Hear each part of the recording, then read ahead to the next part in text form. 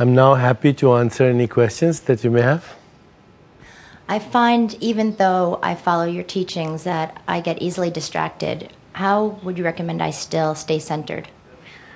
One of the best ways to get centered is to feel your body when you get distracted. So let's say you're driving a car and somebody cuts you off, and your normal reaction is to react to that.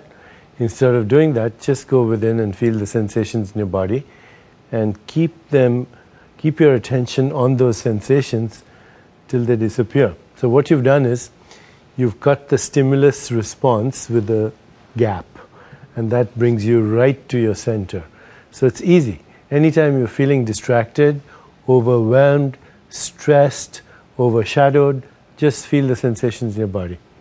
The other thing you can do is look at spaces. So, if you're looking at me, just shift your attention to the space between us. The space between thoughts, the space between objects, the space between breath, the space between movement is all the same space, and it's always still. So when you bring your attention to space, you still the mind. There are many other ways, actually. So, any other questions? How do I release negative emotions, especially when I'm in the midst of either depression or anger, and I feel like it will never leave me? Actually, the answer to your question, how to release negative emotions, the first part is, before you give in to the emotion, before you react to the emotion, feel your body. It's so simple. What's an emotion? It's a feeling. That's why it's a sensation in the body. We refer to our emotions as feelings. They're sensations in our body. And an emotion is a thought that's linked to a sensation. When we put our attention on the sensation, we break the link between the thought and the sensation and immediately disempower that negative emotion. That's number one. Now, there's an involved process which I teach, which is take responsibility for your emotions, because if you think your emotions are a result of somebody else's behavior, then they have to change their behavior in order for you to feel better, and you could be waiting for a long time. Okay? So take responsibility, learn to witness the emotions, feel them, as I said, learn to define them without blaming another person.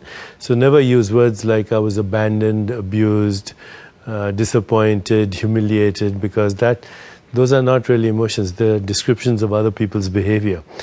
Stick with primary words like anger, fear, anxiety, guilt, depression, jealousy.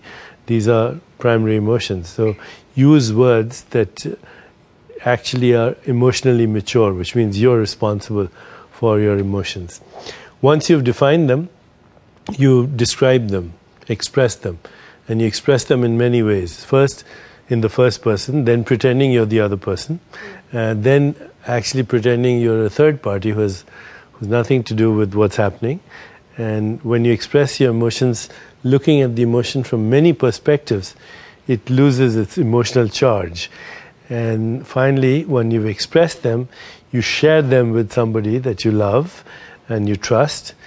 Then you release them through a ritual, because ritual is a way of trapping energy and releasing it. And finally, you celebrate the release. So when you do that, and it's not very involved actually, you can do all of these things in less than a minute in your consciousness. And when you learn to do it regularly, then you don't actually harbor negativity inside yourself. There are other ways also. When you have a negative thought, ask yourself, as there's a teacher called Byron Katie who says, ask yourself, is it true?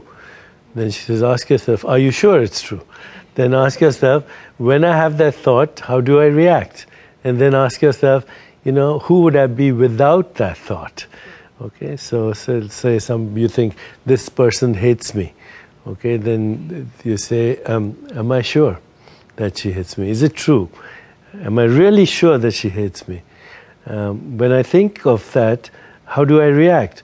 Well, I feel down, I feel depressed, I feel anxious. Who would I be without that thought? I'd be fearless, I'd be empowered, I'd be self-assured. And then you can even turn it around.